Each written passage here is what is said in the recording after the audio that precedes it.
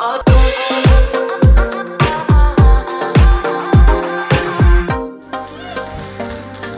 you so much for being here on our Open House Sunday.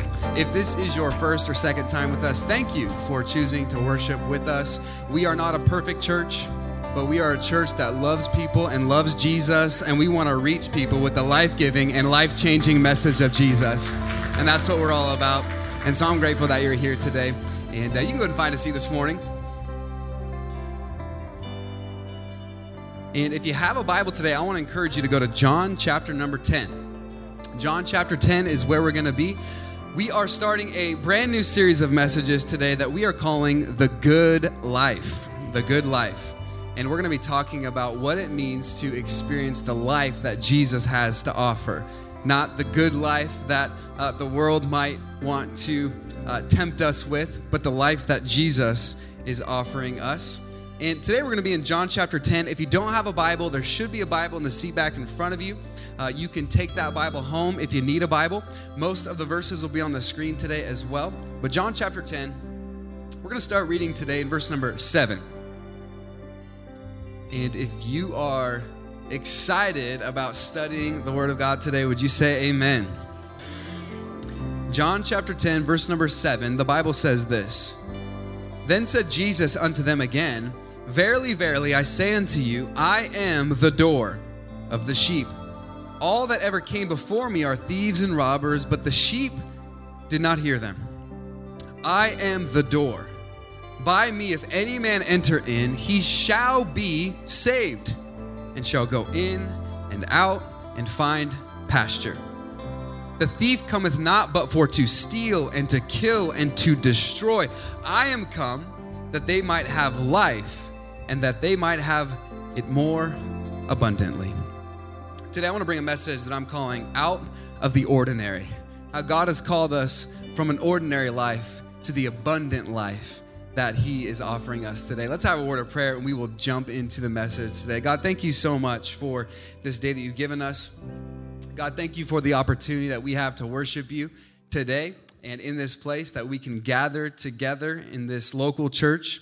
Thank you for the work that you're doing in our church. God, we're praying that more people would be reached with the life-giving and life-changing message of Jesus. Thank you for what you did in the early services. I pray that you would speak to us in a great way today. And we love you in Jesus' name. And everybody said, a few weeks ago was my oldest daughter's birthday, and so we decided to take her to Goofy's Kitchen, which is in downtown Disney. Has anybody ever been to Goofy's Kitchen in downtown Disney? And this is a very special and fun place for children because they have all kinds of crazy food at Goofy's Kitchen. You can have a pizza that is a s'mores pizza, and you can have peanut butter and jelly pizza, and just all kinds of goofy food, and that's why they call it Goofy's Kitchen, and it's a great and fun experience for kids. And so we went there. We were having a blast. The kids kept on going back and forth from the buffet, just getting all kinds of crazy food. And I looked over at Liv while we were eating, my daughter, and I said, well, Liv, what do you think? What would you rate this place? And she said, I'd give it an F. And I thought, an F? And she said, an F for phenomenal. And we said, Liv, phenomenal is not spelled with an F. And we laughed about that. And we were joking around about that, having a great time. And on our way home, Kate and I were driving home, and we were looking at some of the pictures from Goofy's Kitchen. And we looked at those pictures, and we thought, in that moment, they were living the good life. The kids were just enjoying every second of it. I wonder this morning, when you think of the good life, what comes to mind?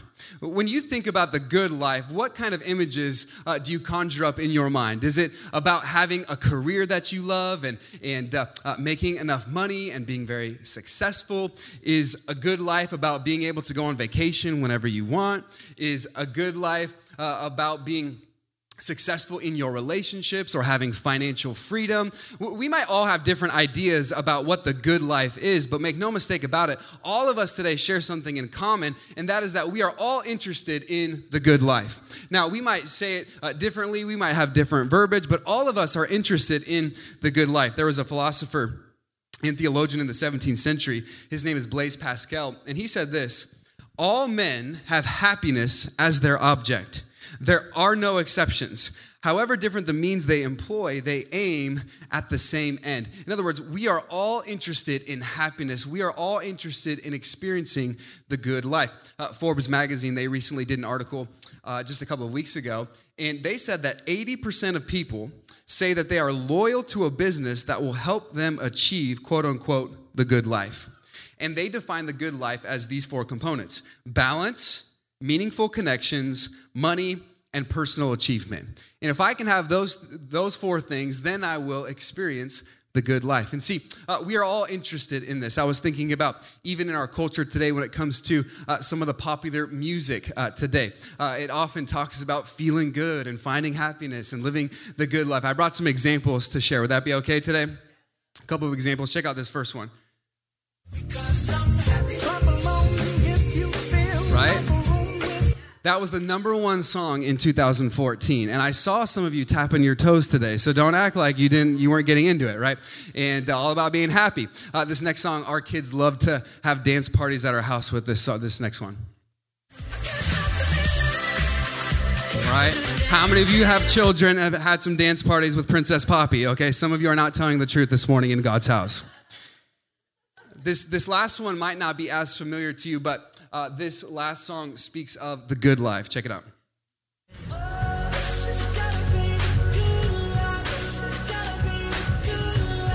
Right? We are all interested in the good life, right? We crave fulfillment in life. The question is not if we crave fulfillment. The question is, where are we trying to find it? And while human beings have this innate desire within us to crave for fulfillment, we are so confused on where to find this kind of fulfillment. And so often we are searching in all of the wrong places, trying to find the good life, when the good life is often a misconception. Jesus talked about something different. He talked about the abundant life. And all throughout Scripture, Jesus gave us insights to how to find real fulfillment and satisfaction. John chapter 6, verse number 35, Jesus says this.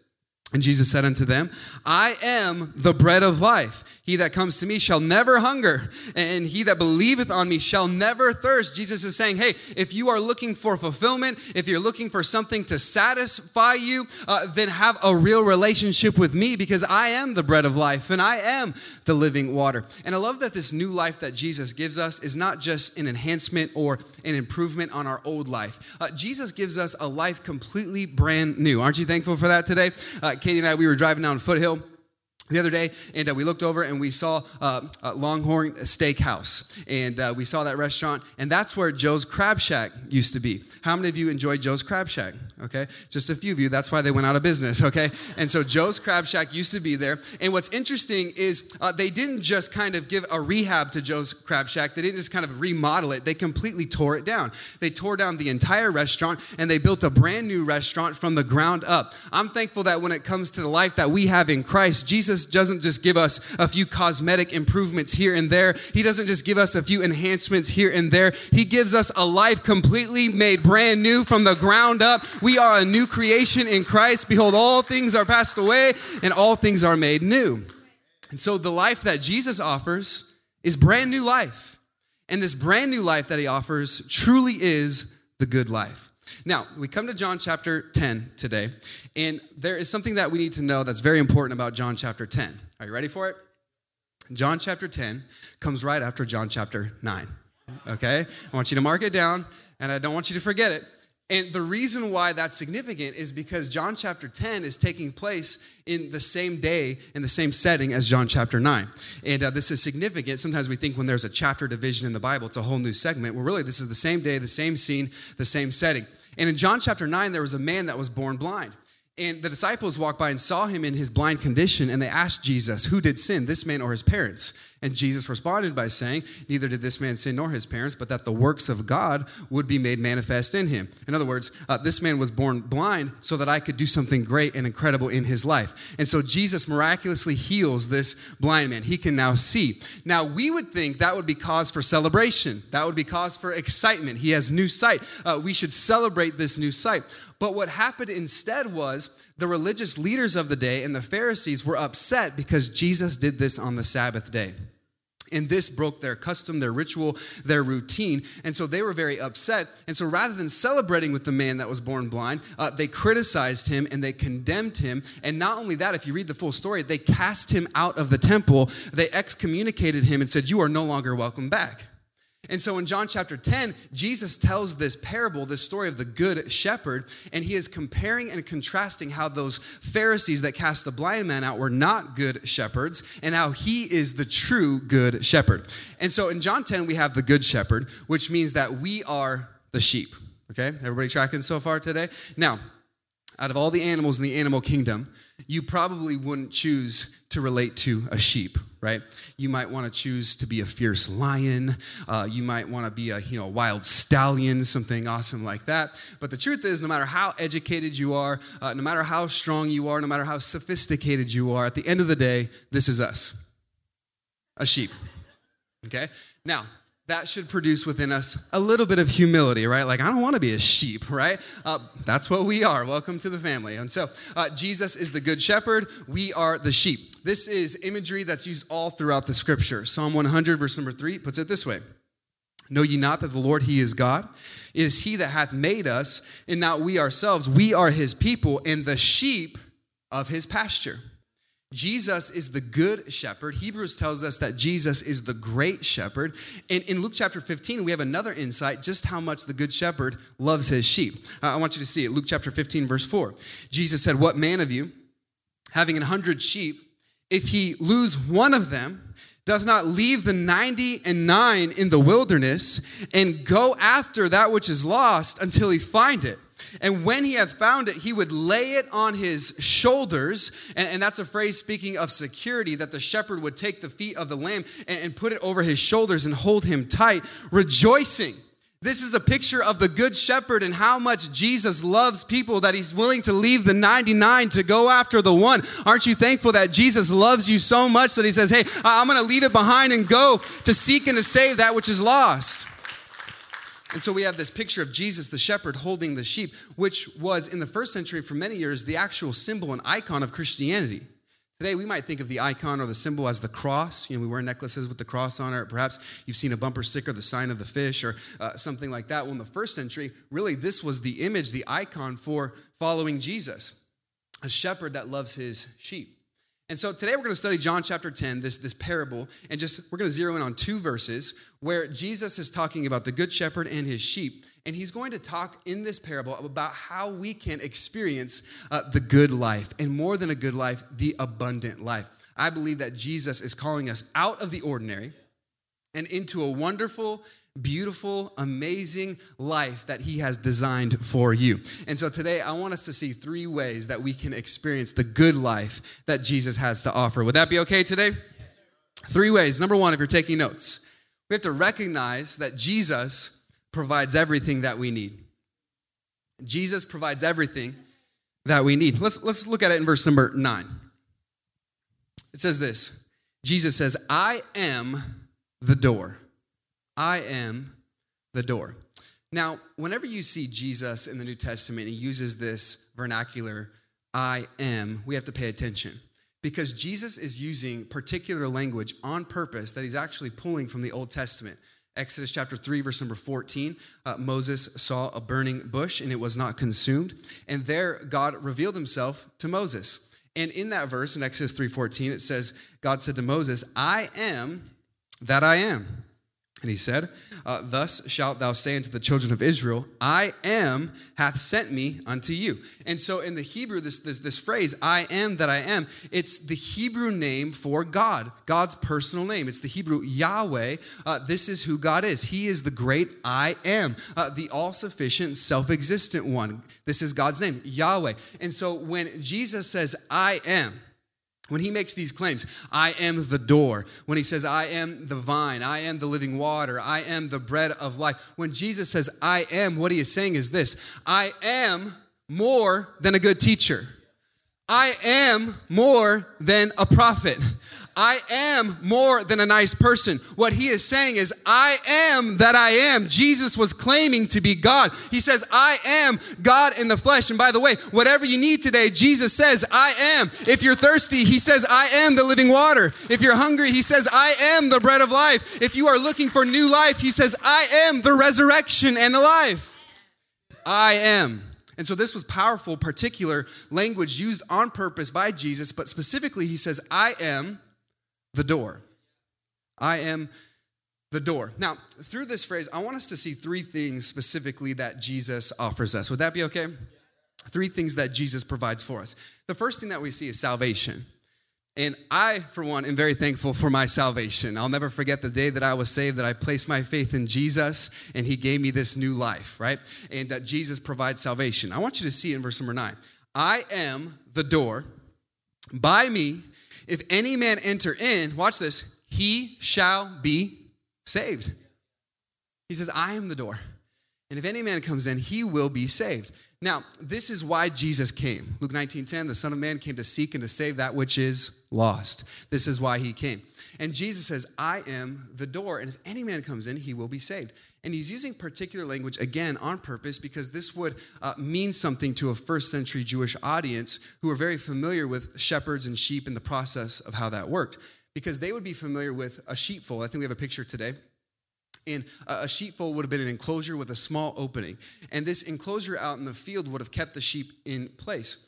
But a good shepherd, if he loved his sheep and he wanted to take care of his sheep and make sure that no one would steal his sheep, he would actually go to sleep at night in the opening. And so the only way in and out of the sheepfold was through the shepherd. The shepherd would literally become the door in and out. And so what Jesus is saying is, if you want in, if you want to be saved, the only way that you can be saved is through me. I am the door. There are not many doors of salvation. There is one door. It's not the door of religion. It's not the door of church. It's not the door of good behavior. It's not the door of what my parents said. It's the door of Jesus Christ. He is the way, the truth, and the life. And no man comes to the Father but by him. He says, I am the door. I am the only way. How many of you have ever seen the movie Monsters, Inc.? All right, classic, Monsters, Inc. And remember the last scene, like the best scene in the movie when they're trying to save Boo and they're traveling through all those doors, those thousands of doors in the factory. And what are they doing? They're looking for one particular door, right? They went in and out of a lot of doors. They saw the guy in the snow, and they went to different villages and all that, and they went to different places, but they were looking for one particular door, and that's Boo's door, the white door with the pink flowers. That's the one they needed, and they could go in and out of any door that they wanted, but they weren't going to deliver Boo to safety until they went through that door. What I'm trying to tell you today is that there is only one door that leads to safety. There is only one door that leads to salvation. His name is Jesus Christ. He says, I am the door, and if any man enter in, he will be saved. By the way, he says, if any man enter in. Don't you love that phrase? Any man, anyone. It doesn't matter what side of the tracks you're from. It doesn't matter your upbringing. It doesn't matter your education. It doesn't matter your socioeconomic status. It doesn't matter if you are red, yellow, black, or white. It does not matter if you are male or female. Hey, he says, if any man will enter in, he will be saved. I'm thankful that the Bible says, whosoever shall call upon the name of the Lord shall be saved. And so today, if you don't know Jesus, today can be the day of salvation for you. You can walk through the door and experience the abundant, eternal life that Jesus has to offer. Jesus says, let me tell you what I provide for you. I am the door. He provides salvation. Secondly, he provides security. I want you to see it in verse number 9. He provides security. In verse 9, he says, I am the door. By me, if any man enter in, he shall be saved and shall go in and out. Now, it doesn't say go to in and out, because I believe that would be a great suggestion, right? If Chick-fil-A is the Lord's chicken, then In-N-Out is the Lord's burger. Can I get an amen from anybody today? Thank you. This is the spiritual service. Everyone else is like Five Guys. No. In-N-Out. But notice it in verse 9. I am the door. By me, if any man enter in, he shall be saved, and he shall go in and out. Now, this is a phrase that's very important for us to unpack. This would have been a phrase that was common in the Hebrew language. They would have been very familiar with this phrase, shall be able to go in and out. This was a phrase that spoke to safety and security. If you were living in a village or a town that was under siege or under attack, the ruler or the king of that village or town would say, hey, you have to stay inside, shelter in place. Nobody can go in or out because there would be danger. There's danger out there, so you have to stay in. But when your city or town was experiencing a time of peace and everything was going great, then you were free to go in and out because there was security and safety. And so the message that Jesus is communicating is when you place your faith in me, when you walk through the door and experience salvation, accompanied with that salvation is security and peace. Now, this is important because in case you haven't noticed, there's lacking some peace in our world today. Everywhere we look, every day in the news, what do we see? More turmoil. More trial, more tribulation, more adversity, more hatred, more division. We see it everywhere.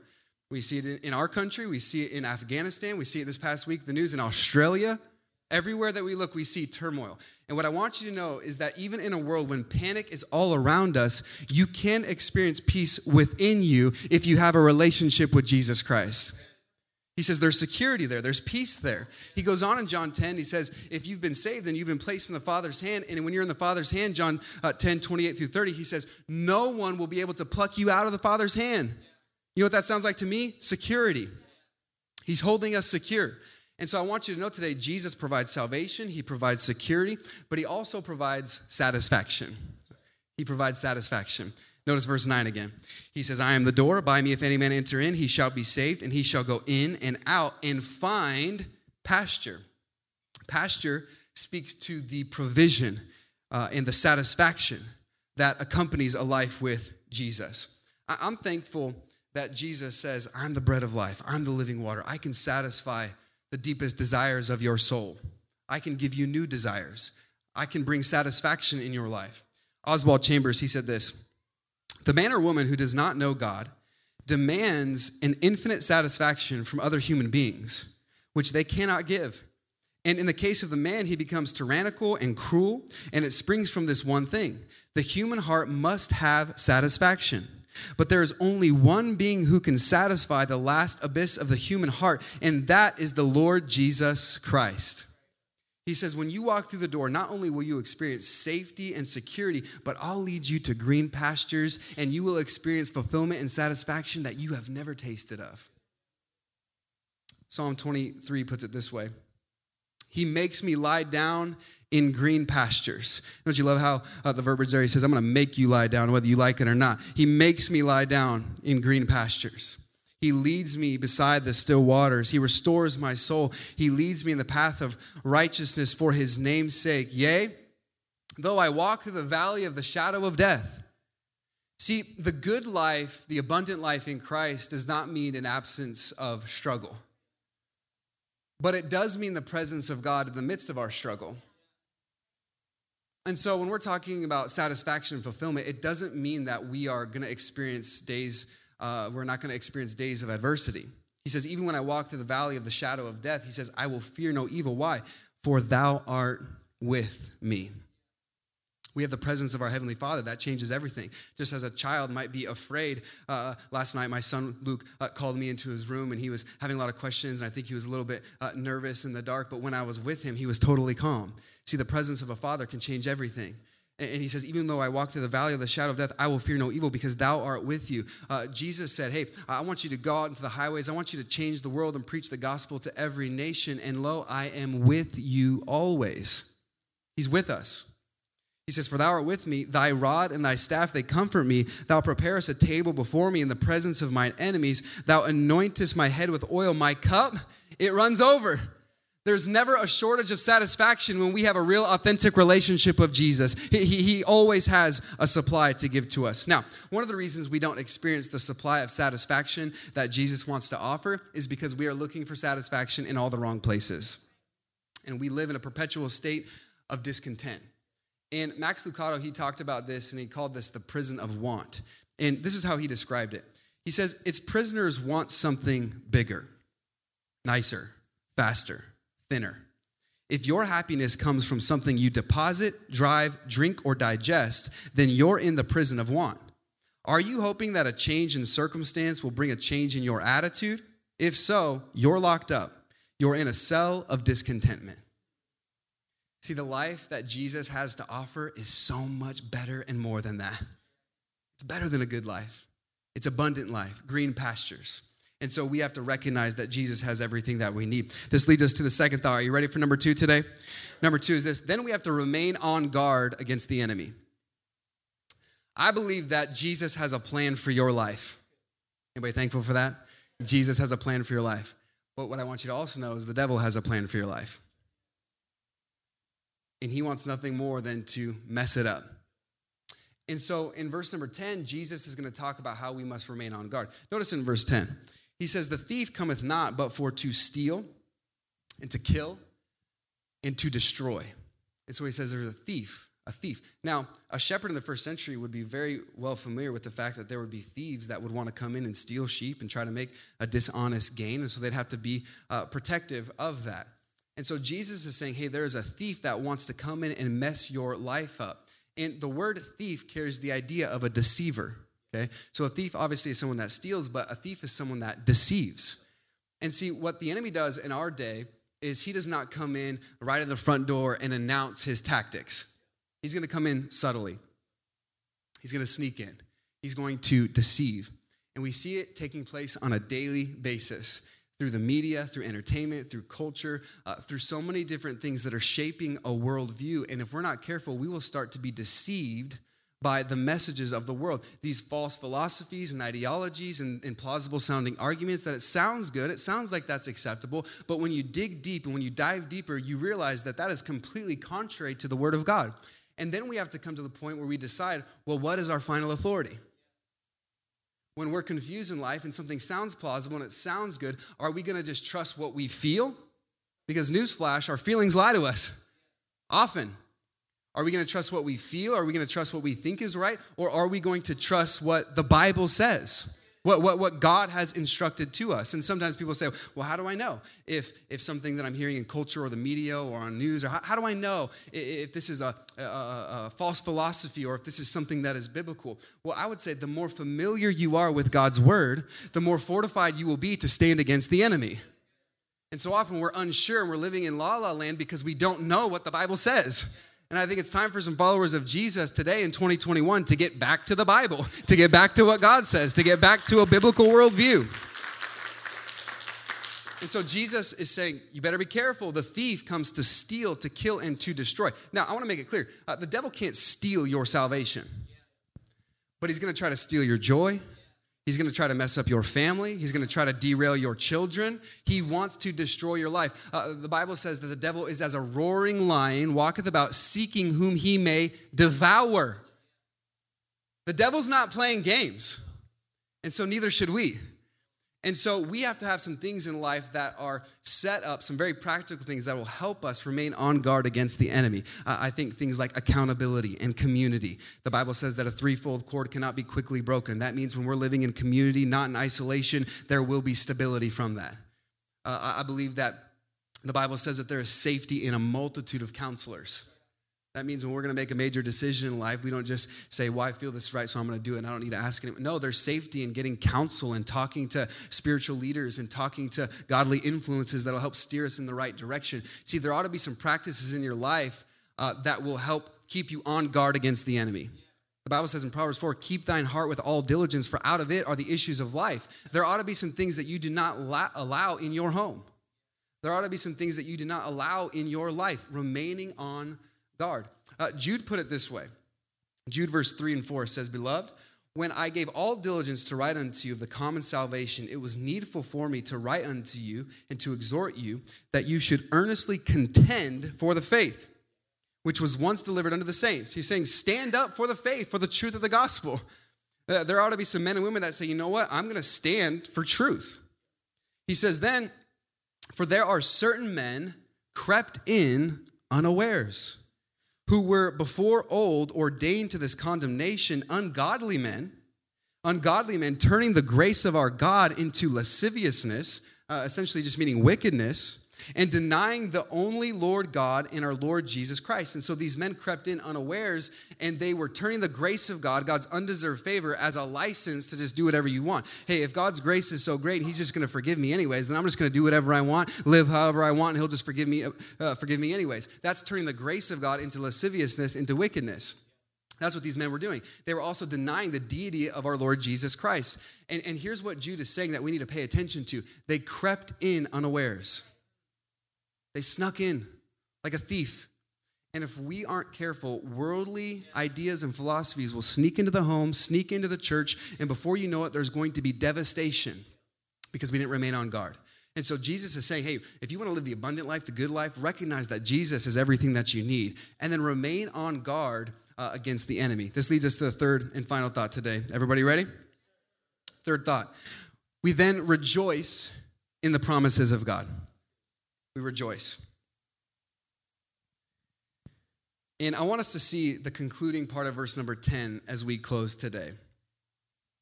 Verse 10. He says, the thief cometh not but for to steal and to kill and to destroy.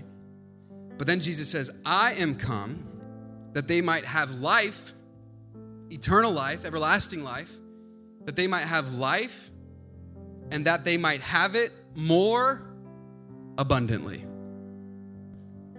I'm thankful that Jesus wants us to experience a wonderful, great life, the best life possible.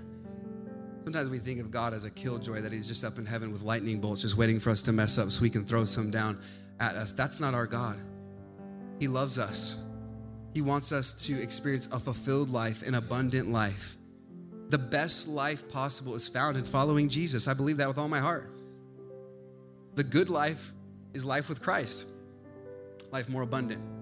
Now, sometimes we have a misconception on abundant life and life with Christ. And we think, man, if I give my life to Christ and I get serious about following Jesus, there's going to be some good things that come from it, but I just don't know if I'm going to experience all the wonderful pleasures in life and all the things that I want to do. And I don't know if life with Jesus is really going to bring me joy. And so we kind of think that life following Jesus is kind of like this, where he's going to give me some great things, but I'm just going to have some emptiness, and I'm going to wish, I'm going to always wonder if I would have done that, and if I would have pursued that, what could have happened? It's kind of like there's going to be some great things that come from following Jesus, but it's just kind of, there's always something missing. We think that might be, but I want to say that is not how God views giving his blessing to his people. The Bible says in James 1:5 that if any of you lack wisdom, let him ask of God, who gives to all men liberally and upbraideth not. God is not up in heaven with a plethora of blessing and wisdom and joy saying, I'm just going to hold out on you. He says, I'll give you as much as you need. Do you need wisdom today? Claim the promise of James 1:5. God's waiting to give it to you. And he says, I'll give you as much as you need. He's not going to hold back. And here's what I want you to see about the word abundantly in verse number 10. Everybody with me? The word abundantly in the Greek is perissos. And this is what abundantly means. Over and above. And so Jesus is saying, when you walk through the door and when you experience salvation, he's saying you will be given life eternal, but then you will experience abundant life, over and above the best life possible, a life that is overflowing with blessing, a life that is overflowing with joy, a life that is overflowing with goodness. The abundant life is not about the abundance of possessions. It's not about the abundance of experiences. It's about a real relationship with Jesus. I'll give you abundant life. He says, I am everything that you need. I can lead you to greener pastures. I can give you satisfaction and life out of the ordinary and into a life more abundant. There's a commentator that I read often. His name is Matthew Henry. And he's a Bible commentator. He's a scholar. And he's from the 18th century. And I've read him probably every week over the last 10 years of my life, but it wasn't until this past week that I really learned a little bit more about his story. And Matthew Henry had a rough life, and from all external appearances, we would not say that he was living the good life. His wife passed away. All three of his children passed away before him. And when he was 52 years old, he was on his deathbed. And so at a young age, he's on his deathbed, about to pass on and go to heaven. His wife already has died. His 3 children have died. From all external appearances, we would say that's not the good life. That's an unfair life. But at the end of his life, this is what he said. He was with a friend, and his friend was kind of remembered for writing down the sayings and the statements of people on their deathbed. And this is what Matthew Henry said. You have been used to take notice of the sayings of dying men. This is mine. That a life spent in the service of God, in communion with Him, is the most comfortable and pleasant life that one can live in this present world. Someone that walked through the valley of the shadow of death, someone that experienced great loss, said, you know what? The best life possible is with Jesus. Because the good life is not about externals. It's not about the abundance of things and experiences. The good life is about the greener pastures that Jesus wants to bring us to. Life more abundantly. And that is what Jesus is offering today. When we talk about the abundant life, when we talk about this good life and eternal life, that's exactly what Jesus is offering. You can receive it. All you have to do is walk through the door. I am the door. And see, so many people are confused at where to find satisfaction and are confused about salvation. And we live in this pluralistic culture and society that whatever path leads you to God, good for you. In this post-truth society, whatever's true for you is good for you. But remember, Jesus made an exclusive claim. I am the door. Jesus said in John 14, I am the way, the truth, and the life. No man comes to the Father but by me. And so many people want to walk through the door of religion or walk through the door of personal experience, but Jesus is the door. He's the only way of salvation. And today He's offering eternal life and abundant life. He's offering the best life possible. And the reason Jesus can make this offer is because of verse number 11. And I want us to see it as we close. Notice verse number 11. I am the good shepherd. The good shepherd gives his life for the sheep. Jesus is the good shepherd that laid down his life and sacrificially died on the cross. And the reason Jesus died on the cross was for your sins and for my sins. See, we all share something in common this morning, and that is that we are all sinners. We all fall short of the glory of God. Hey, nobody had to teach us how to sin. We're pretty good at it all on our own. Right? Nobody had to teach your children how to be mean to each other, and no one taught the kids in the nursery how to bite each other, right? They just do it instinctively. We are all sinners. We all fall short of the glory of God. That's something that we share in common. And there is a problem with that, because the Bible says the wages or the payment of sin is death. Not the good life, death. And more than just a physical death, even a spiritual death, eternal separation from God. The wages, the payment of sin is death. But then the verse goes on and says, but the gift of God is eternal life through Jesus Christ our Lord, because He is the door. And the Bible says in Romans 10:13, for whosoever shall call upon the name of the Lord shall be saved. And so today we all share this problem of sin. We've all fallen short of the glory of God. But Jesus went to the cross and He gave His life. The good shepherd gave His life for the sheep. He died so that we could experience the forgiveness of sins, so that we could experience eternal life and abundant life. That's why Jesus died. And aren't you thankful He didn't stay dead, but He rose again on the third day? And because Jesus rose again on the third day, and because Jesus conquered sin, death, and the grave, that means that He set the precedent for you and I, that we too can live forever. And that death is not the end of the road. It's simply a bend in the road. And today, if you've never trusted in Christ, if you've never experienced the abundant life that Jesus has to offer, eternal life, today can be the day of salvation for you. You can receive the free gift. The Bible says in Ephesians, for by grace are you saved through faith, not of works. Not the door of works, not the door of being a good person, not of works, lest any man should boast. It's the gift of God. And today as we close, I want to give an opportunity for anyone that wants to receive the free gift of salvation, that you can leave this place knowing that you have a home in heaven forever. Because that's what this is all about. We're not just living a better life and fixing up the cosmetics and having some surface things change. No, we're talking about life made new. Abundant life. Let's bow our heads and close our eyes today.